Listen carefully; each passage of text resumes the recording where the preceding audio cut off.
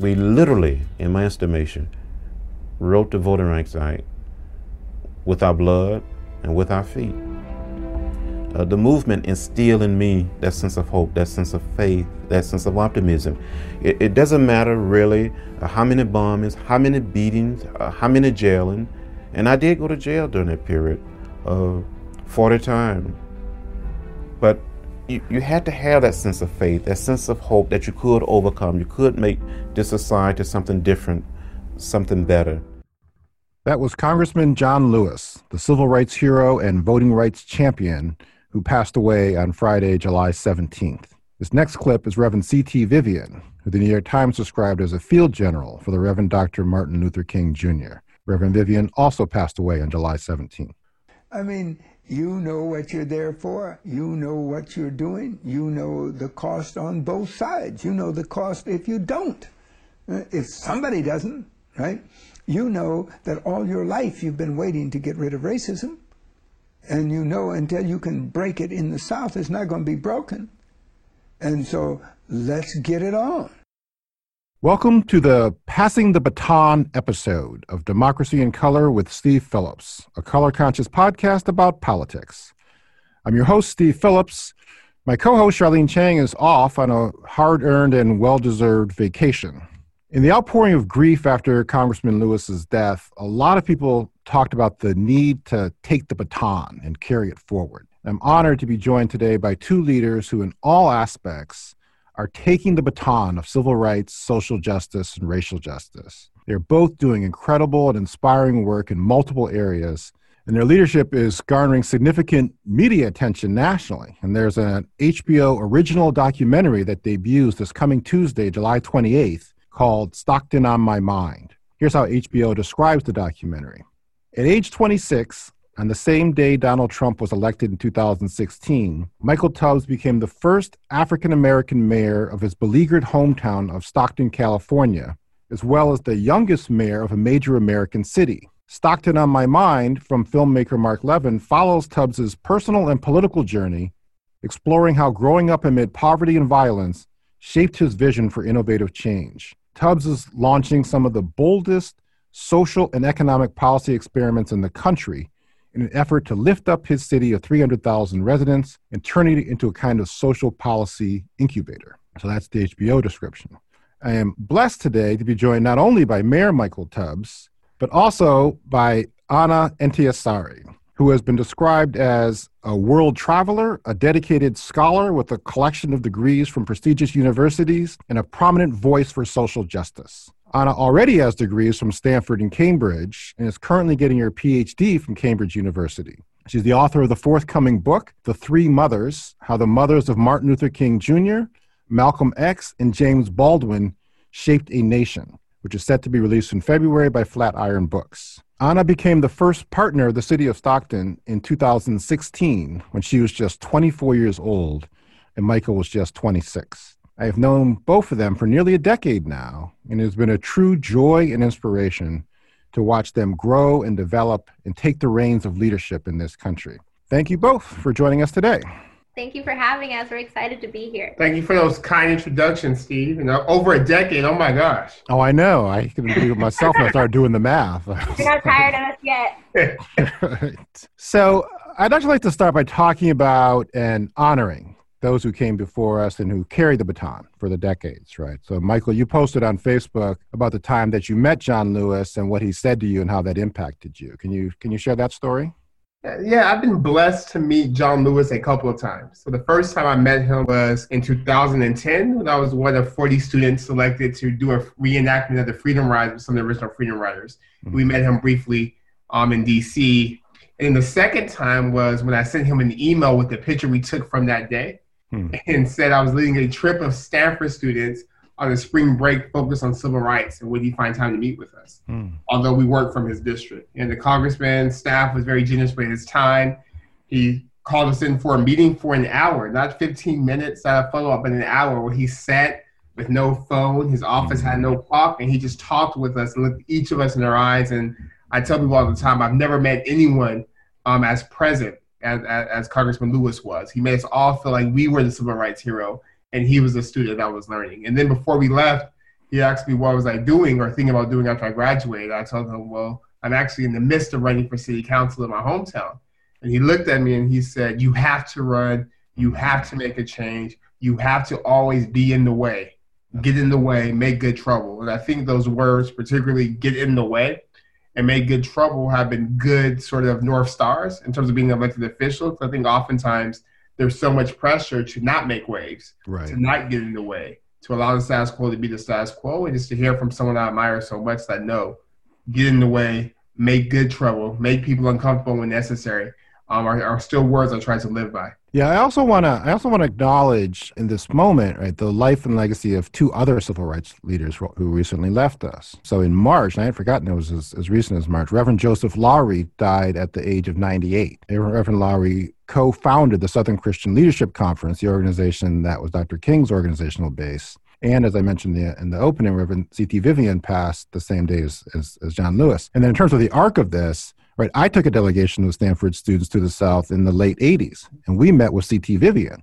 And I distinctly recall just the presence of somebody who had been there at these cutting edge moments, who had faced what they had faced, showed us that respect, and was so inspiring to encourage us, to go on and carry on. And so I really took that away. And I also think it's noteworthy, and I want to make this point, that all these leaders are from Georgia, and I talk a lot about the importance of Georgia and what people like Stacey Abrams are trying to do. It's not an accident. People talk about Atlanta as the cradle of the civil rights movement, and it really has been the epicenter of the struggle in a lot of ways. And the political work that's happening today really ties back to that trajectory, including with the selection of Nikema Williams, right, to replace John Lewis, right, the Georgia Democratic Party chair, state senator. She was on the podcast back on April 29th, and people should check that out to learn about her. So just to I think for our listeners to kind of frame up and tie these pieces together, how the modern day fights for political power are rooted in the civil rights movement, I want to play this clip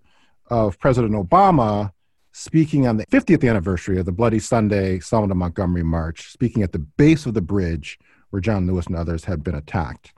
And because of men and women like John Lewis, Joseph Lowry, Hosea Williams, Amelia Bunton, Diane Nash, Ralph Abernathy, C.T. Vivian, Andrew Young, Fred Shuttlesworth, Dr. Martin Luther King Jr.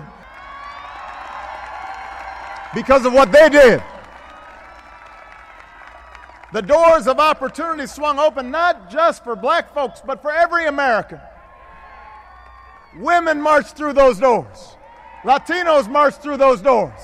Asian Americans, gay Americans, Americans with disabilities, they all came through those doors. And there's actually amazing footage from that day when Obama gave that speech of the presidential motorcade driving over that bridge, this time with a black man in a limousine as president of the United States. So, Anna, I want to ask you about your work, because you're focused on the role of women in general and the mothers in particular, right? And that usually the role of women in the movement is overlooked and underappreciated.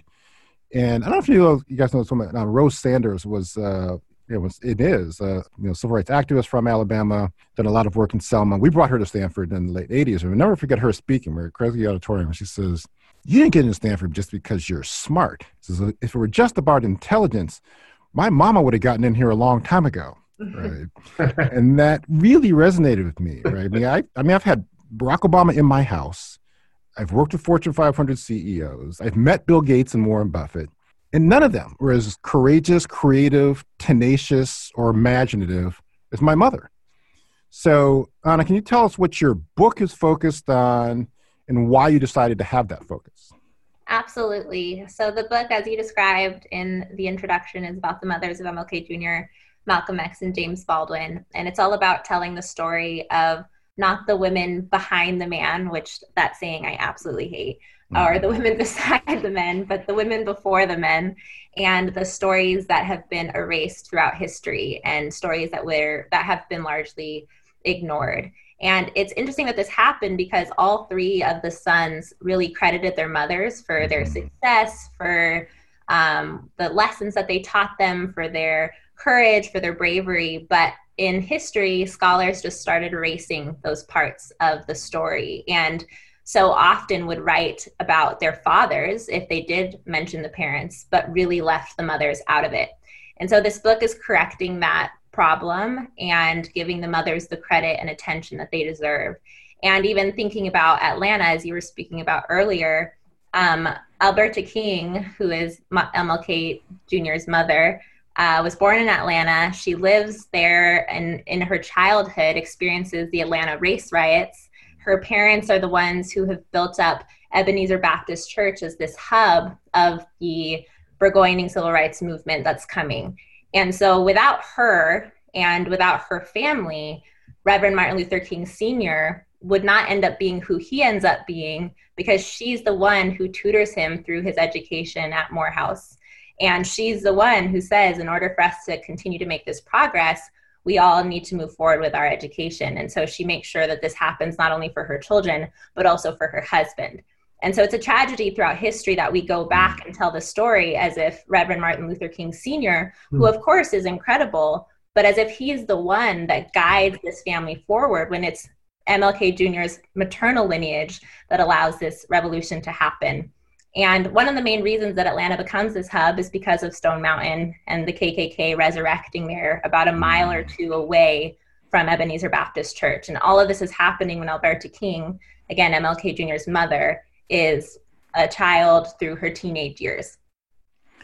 So was it, it's interesting because I did this civil rights type research also when I was a student. So I'm interested, how hard was it to get the information, like in terms of doing the research and finding out about the lives of these mothers? Incredibly difficult for several reasons. One, because the families of these incredible women have been so hurt by researchers and writers in the past. They've spent their lives trying to correct the record on their fathers, their uncles, whoever these men were to them. And so for a researcher to approach them and say, I now want to write about a woman who for them is the center of their lives and the center of their families, they felt much more the need to protect them from me rather than share their stories. They wanted to honor them, of course, but they don't know who they can and cannot trust. And so in acknowledging that, I had to set out on finding everything that already existed on the women in all of the margins in which they existed and bring them into the center. So I spent a lot of hours reading through books about the sons. The sons were kind of my entry point, and then bringing any reference of the mothers to the center of the story. And I kind of had to go and take it away from technology, just put poster boards on our walls, and Michael remembers this, and just put Post-its with facts that I could find in all these disparate places and kind of build the timeline. But then from there, writing any kind of history, as you know, is really difficult because you're filtering through memories, you're filtering through the politics of it all, the ways in which we've told the stories of the women, mostly through men's eyes. The books that have been written about the sons are written by men primarily. And so that's why we lose reference of the mothers, or we are presented examples of them that are completely out of context. And this has happened with Louise Little, Malcolm X's mother, who has been a footnote and been called crazy. And that's all that people hear from her, when instead she was a radical Marcus Garvey follower who, in her opinion, was put away for 25 years against her will because she was standing up for her rights. Wow. So when is the book coming out? February. And so you write faster than your husband, right? Who I hear is also working on a book.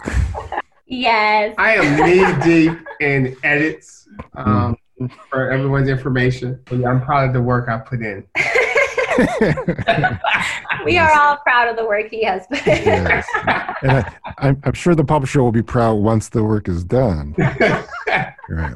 So I want to turn attention to what's happening in Stockton, right? So you all have the baton now. I just remember Jan Barker Alexander, the Stanford administrator, told me in 2011, she's like, you got to meet this guy, Michael Tubbs. He's the truth. And having gone to Stanford, having interacted with these people, my first thought was like, I know these Stanford Negroes. So, but then I don't know if it was a video, but certainly I read the speech that Michael had given, and his opening words are, first time I met my father, he was in chains. I'm talking about his father being incarcerated. And I was all like, oh, this is different than most of these Stanford folks. And so you guys have been there. It was 20. You were 22 Michael, when you were elected? 21 when I won the primary. I was 22 when I started on city council. I think one of the things we've gotten out of the most attention is the work on universal basic income. I think actually, conceptually, it was significant, but it really seems even more significant in the context of this profound economic dislocation we're facing now, where there may be entire industries where people are going to be dislocated. So can you describe what the UBI work is, and actually how did you come to focus on it in the first place? Yeah, this is turning into like a Stanford infomercial. But my freshman year at Stanford, I took a class from Professor Carson about the modern African-American freedom struggle. And Professor Carson is like the nation's foremost expert on Dr. King. Right, he's the editor of the Martin Luther King Papers Project. So, and because of that class, I became interested in learning more about King's philosophy, particularly the parts I did not learn in church. So I remember checking out, where do we go from here, Chaos Our Community? And reading it at 18, 19 years old and discovering that Dr. King was calling for a guaranteed income as a way to answer a lot of the questions, a lot of the things that they were protesting for 50 years ago. And I remember reading that and saying, oh, this is really interesting. It would be cool one day to be part of that conversation. Like, is this where do we go? And then when I became mayor, it became readily apparent that a lot of issues in Stockton at the core were issues of poverty and economic insecurity. And that we need to have an agenda, a policy, a program, or pilot, something that talks to that, in addition to all the other stuff we're doing around housing and education and homelessness and violent crime.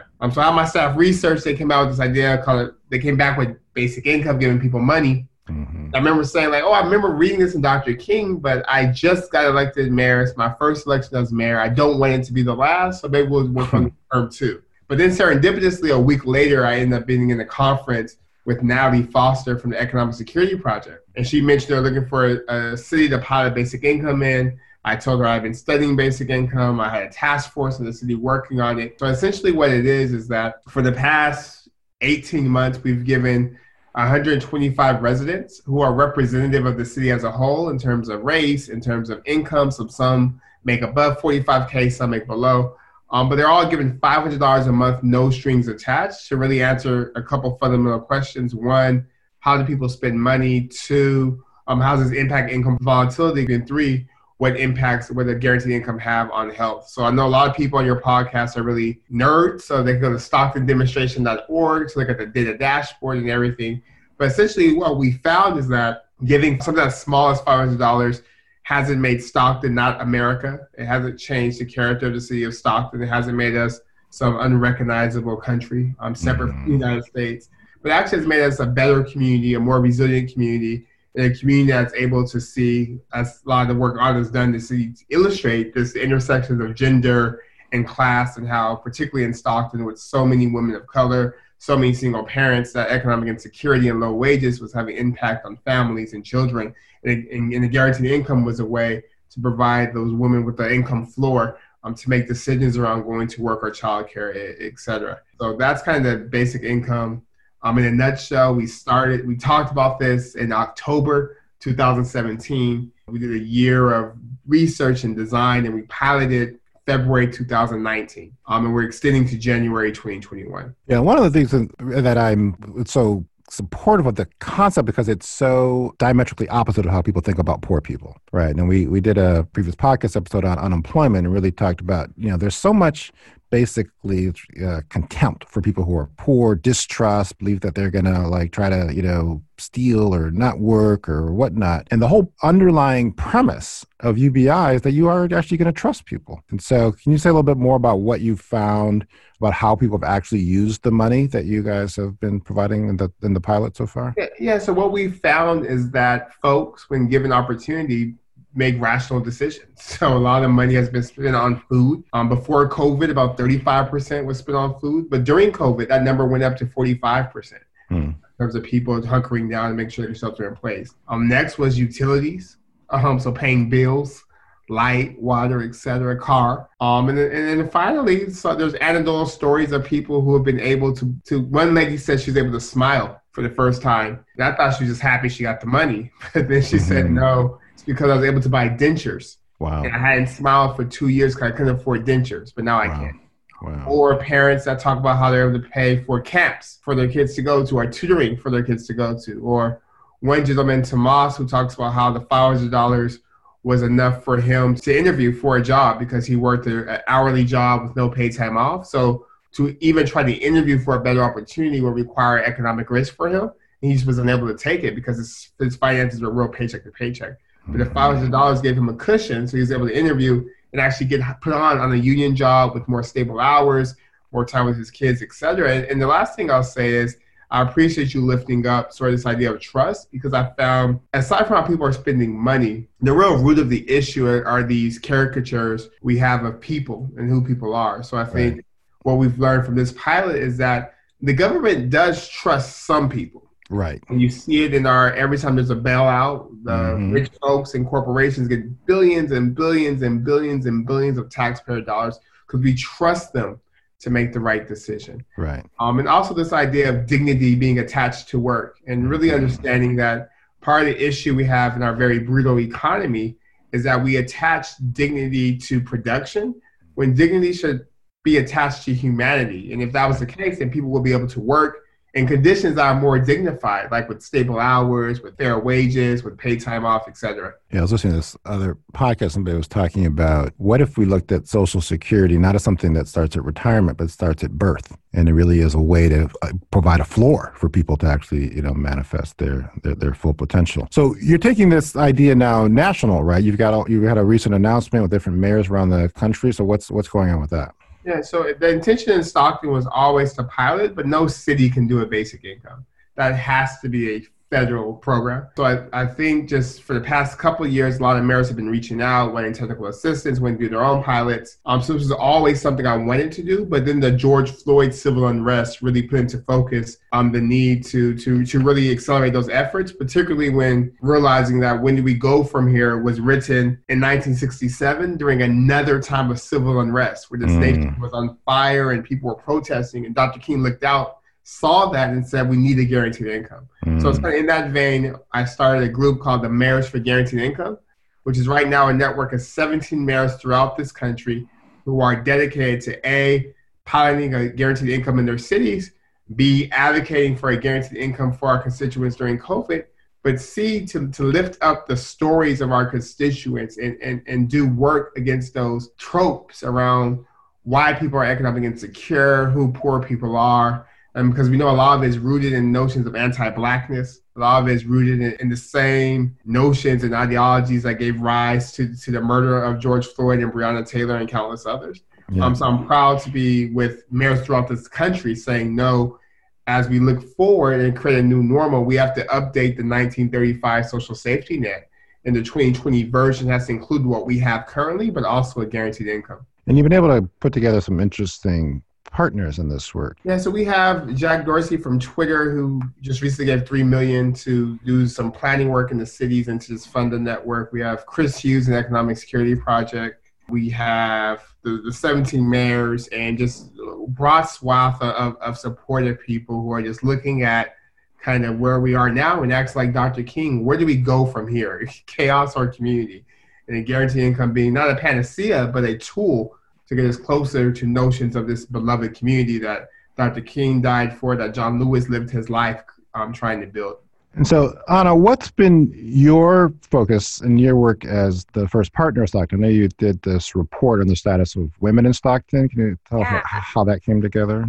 Definitely. So I'm all about telling stories that otherwise would be hidden or forgotten or erased. And it just so happens that those are usually women's stories. So I will say, even as Michael mentioned, Professor Claiborne Carson, we have to remember that those papers were saved and then passed on by Coretta Scott King.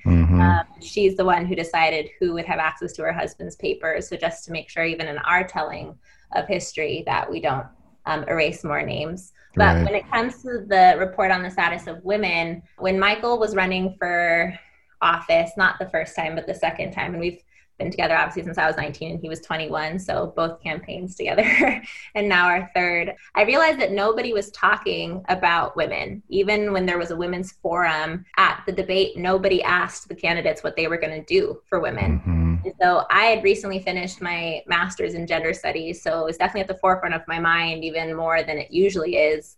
And I said to Michael, what are you going to do for women? We have plenty of people in history who have been lauded and have been heroes for us, but who have completely missed the mark, especially when it comes to supporting women of color. And as we're seeing during COVID, women are more than the backbone of our communities. They are our essential workers. They are our health experts. They are our teachers, and they are our mothers. And if we're not supporting them, then we're just going to completely be unable to address the needs of the entire community. So I often say, when you focus on women's issues, then you're focusing on community issues. And if you're not going to fix anything. Mm-hmm. And so to his credit, he said, okay, you know more about this than I do. What do we do? How do we start this? And I, again, talking about Stanford, we're all nerds here. It starts with data and it starts with research. And unfortunately, especially when it comes to women's testimonies and what we feel needs to happen, we have an accurate read on that, but we're not believed until there's numbers behind it. And so we set out to put a report together on the status of women in Stockton to see how we were doing compared to women in the county, compared to women in the state, and women in the country. And on some key indicators, it was pretty clear that we needed to pay more attention and support women in our city. And so when it comes to domestic violence, there were high numbers here in Stockton, something that we're starting to address a little bit more.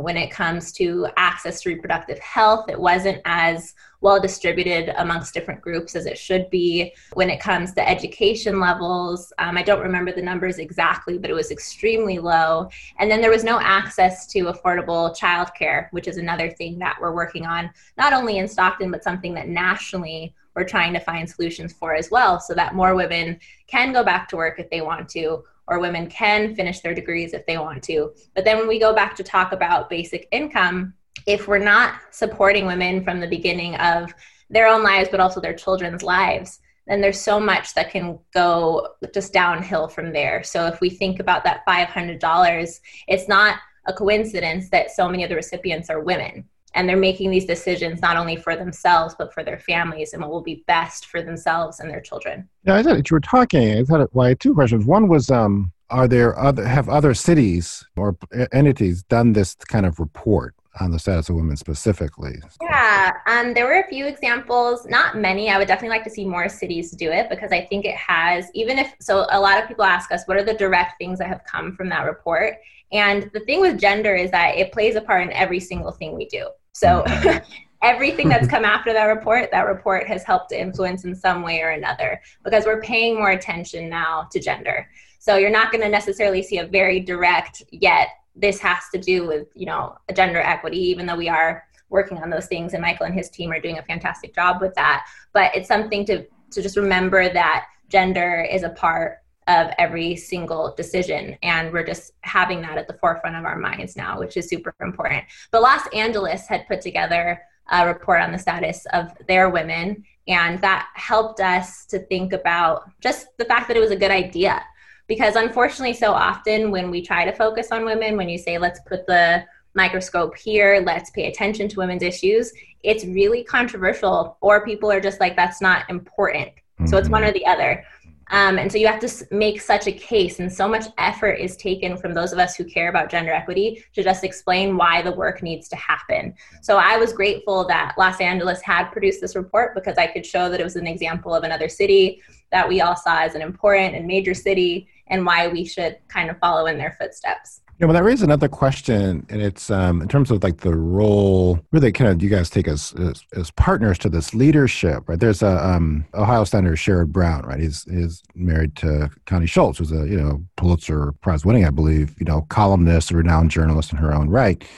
But whenever she would go around, she'd get introduced, as Sherrod's wife, and so she actually wrote a book called "And His Lovely Wife Connie." Right. So I'm curious, because I know that there's obviously national organizations of mayors, there's national organization of Black mayors, but as a partner of a mayor, is there any kind of networking, formal or informal, that goes on among people in your position? That's a great question. I don't think so. And I'm glad that you mentioned that book, because it's a future book I want to write, which is, I've already titled it, called Plus One, because whenever I go to these events with Michael, everyone just seems so confused as to what they could maybe talk to me about. And there's just a lot of assumptions made especially with my identity as a partner of a political person since I was 19 years old. So there's the age there, that I'm a woman of color. I have a higher voice. People might perceive me as attractive. So there's all of these things working against the fact that people could think that I have things to say or that I'm passionate about things.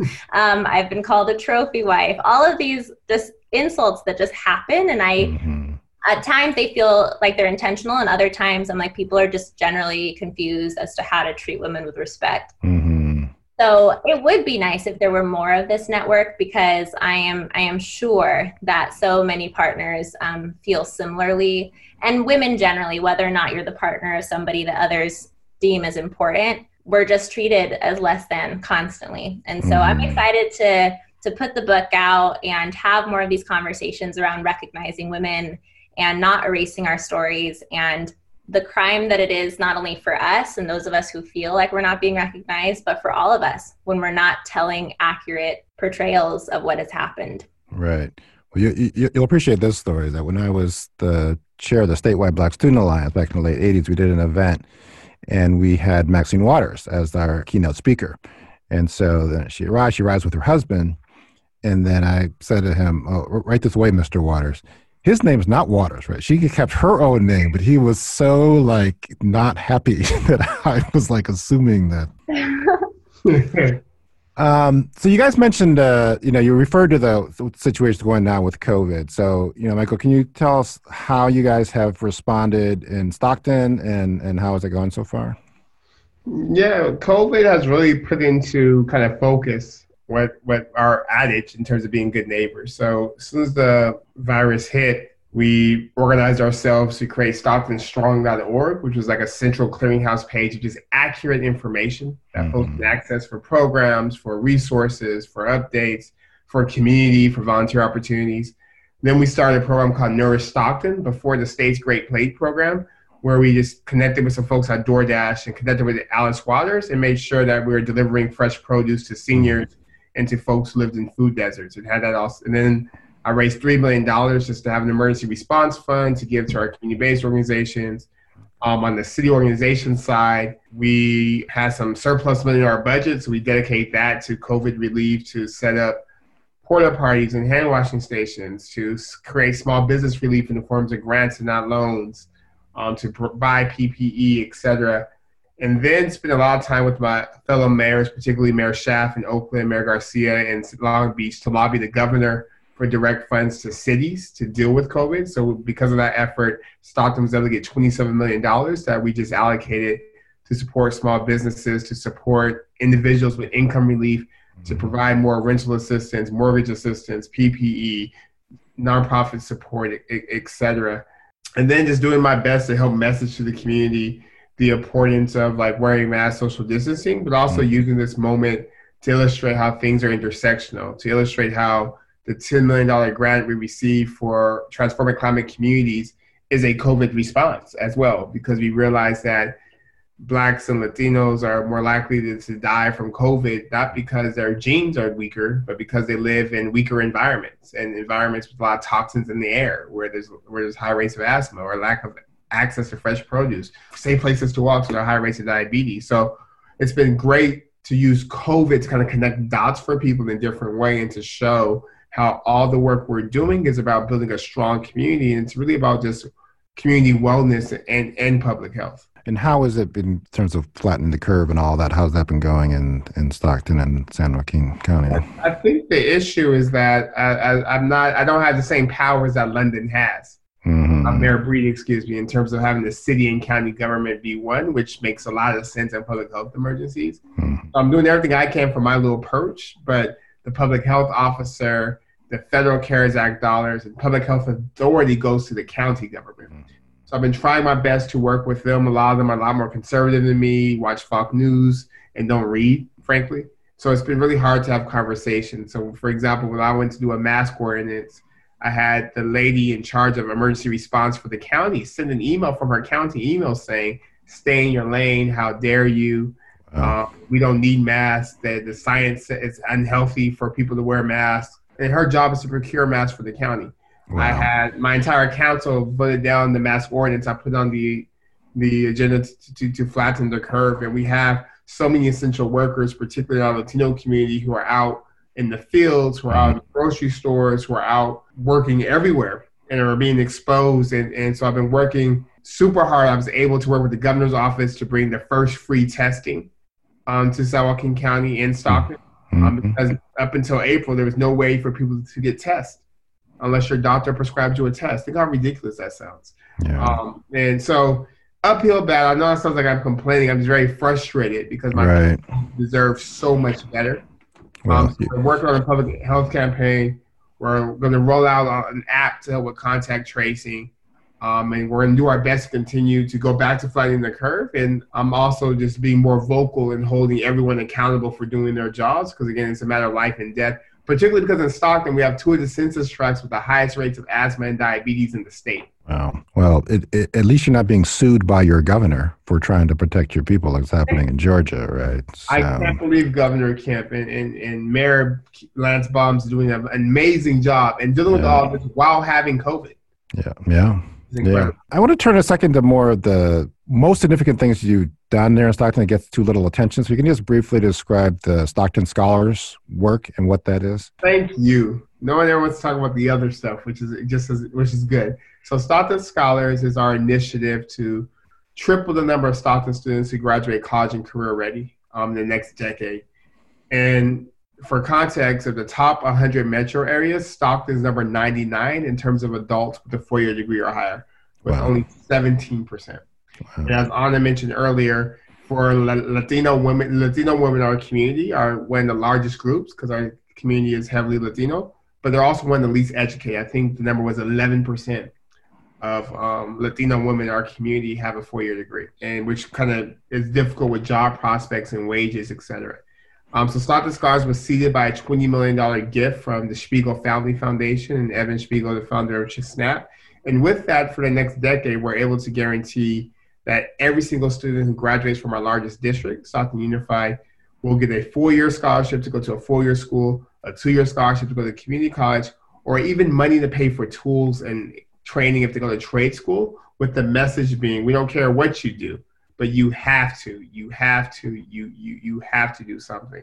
And we've married that with an agenda around kind of school reform and policy change. So A through G is now the graduation requirement in Stockton Unified. We're using some of the money that was used for district police to actually pay for college counselors for our students. And we're advocating right now with the state legislature and the governor's office that the next CSU that's built in the state has to be built in Stockton, because Stockton is the largest metro area in the state and the second largest in this country without a 4-year public institution of higher learning. Yeah, and I just want to emphasize with people, there's a lot of discussion. I think, Bernie Sanders gets credit for trying to lift up the idea around, free higher education, et cetera. But what's happening in Stockton is they're actually expanding access to higher education for people more from beyond the concept to making that more of a reality. So yeah, let me just add one thing there, Steve, because I think given that 90% of our students are Title I, so the $1,000 they get for a 4-year school makes Cal State University tuition free for them. So all the kids in our largest school district are getting tuition free public education if they choose to go to a Sac State or a CSU Stanislaus. So I do want to pivot. I just want to encourage this. There is a lot more that is happening in Stockton, and so if another plug for the documentary coming out on Tuesday, the July 28th. So they go into more about what the work is there. So I really encourage folks to check that out, and don't try to tell me you don't have HBO, because it's from my Facebook feed. I know everybody was watching Game of Thrones when it was out. So.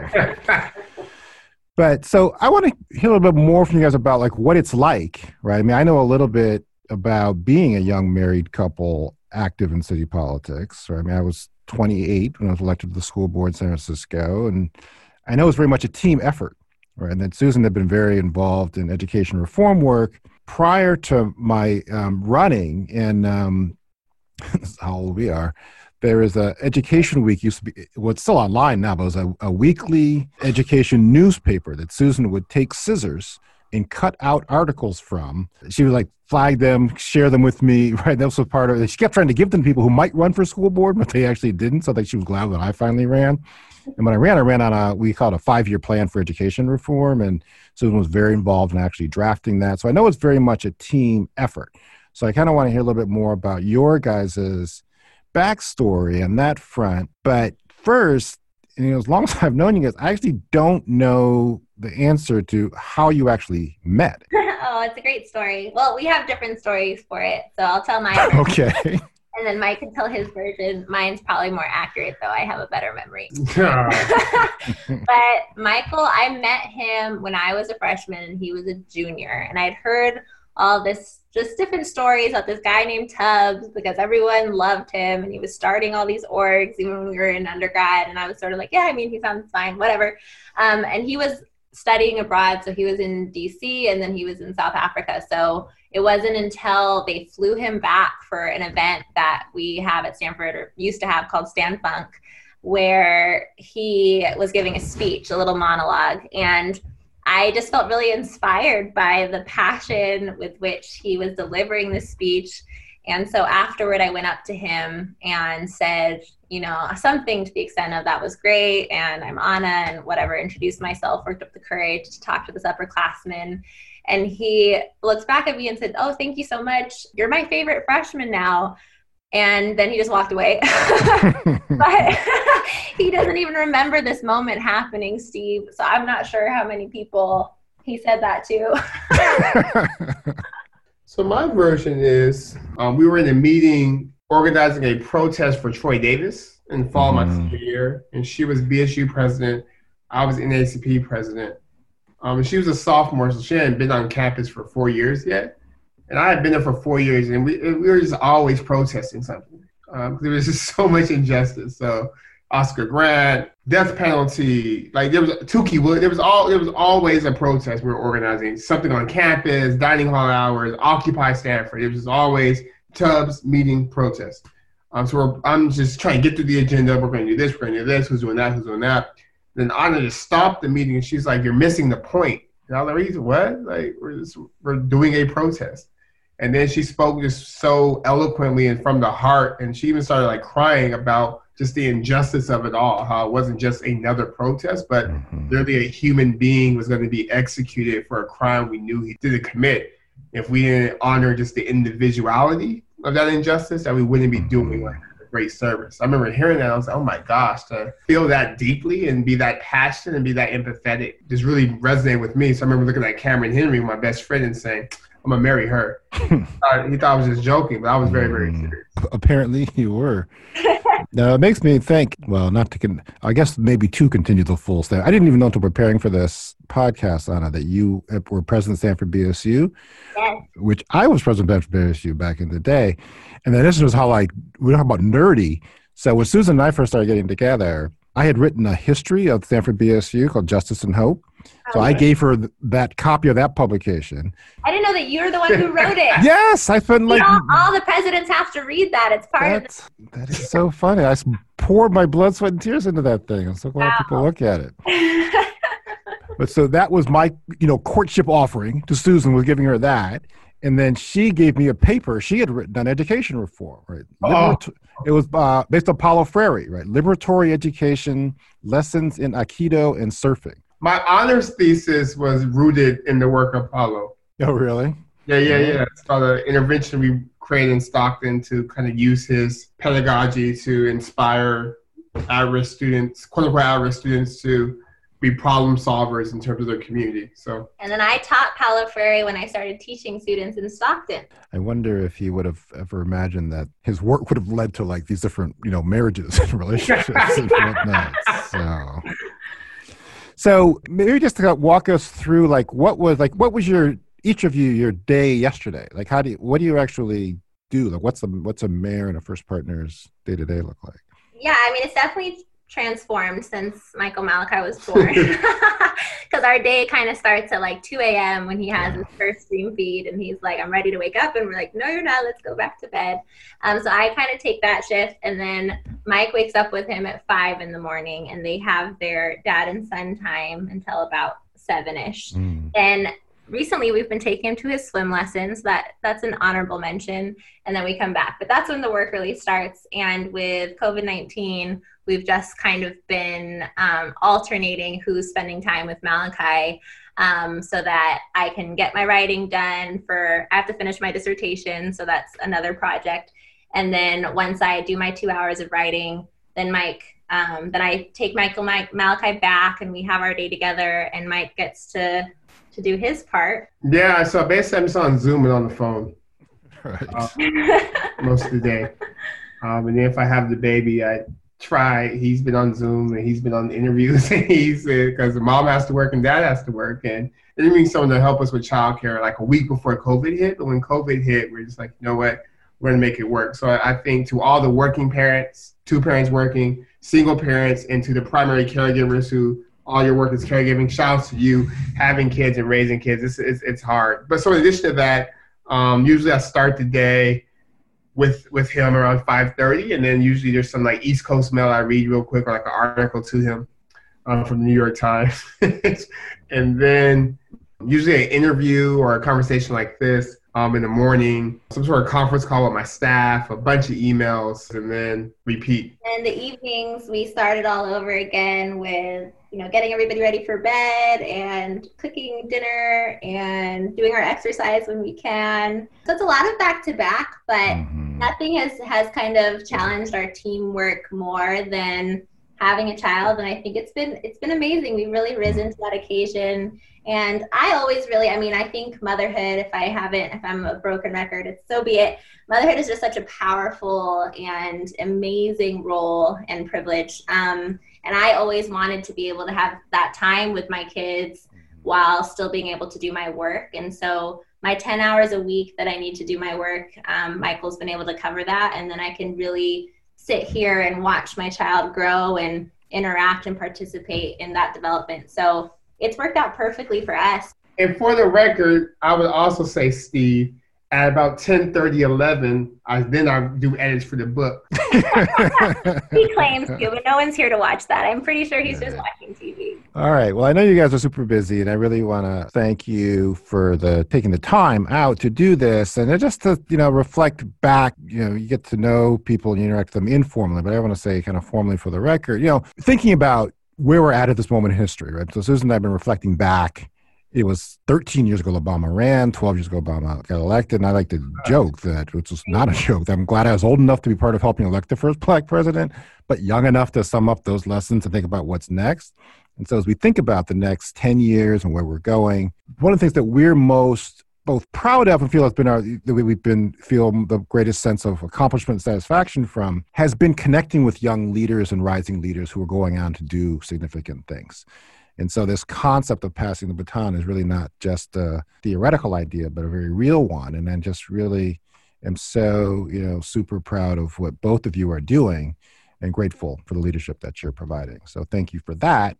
And thank you for joining us. Well, wait, Steve, let us thank you. I think for me personally, politically, you were the first kind of political mentor I had, and remained that, and through the good and the bad. And always a text away. And I know I also appreciate, and I can speak for herself, but I would say I appreciate the way you also have an independent relationship with her and support her and troubleshoot for her as well. So I just want to say thank you for being just a phenomenal mentor and role model. Yeah, I just want to echo that. I think even a concrete example is when Mike goes to you for advice on something, you always remind him, okay, well, what does Anna think about that? And you be in the conversation, and I appreciate that. And I think yours and Susan's partnership is just an example for us to follow, and we're really inspired by it. And even the way you put each other first, no matter what's happening or commitments that you have, when it comes to each other, you will drop anything to make sure you're there for each other. And it's something that we constantly remind each other of as well. So thank you, and thank you to Susan for being that example for us. Thank you, Susan. Love you. All right. Thank you for listening to Democracy in Color with Steve Phillips. If you haven't yet joined our email list, you can sign up at democracyincolor.com. Please help us get the word out about this podcast by subscribing wherever you get your podcasts, sharing with your friends, tweeting at Democracy Color and at Steve P. Tweets, and finding us at Democracy in Color on Facebook. Don't forget to catch the HBO documentary, Stockton on My Mind, debuting on Tuesday, July 28th. Both of our guests from today are active on social media. You can follow them there. Anna's Twitter handle is at Anna's T, ANNAS _TEA _. And Michael is at Michael D. Tubbs. This podcast is a Democracy in Color production, produced by Olivia Parker with support from April Elkier, recorded virtually with the assistance of the podcast studio of San Francisco. We opened with clips from John Lewis and C.T. Vivian, and I want to close with a clip from Reverend Joseph Lowry. President Obama had asked Reverend Lowry to deliver the benediction at his inauguration in 2009, and I'll leave you with an excerpt from that speech. Until next time, keep the faith. And in the joy of a new beginning, we ask you to help us work for that day when black will not be asked to get back, when brown can stick around, when yellow will be mellow, when the red man can get ahead, man, and when white will embrace what is right. Let all those who do justice and love mercy say amen. Say amen and amen.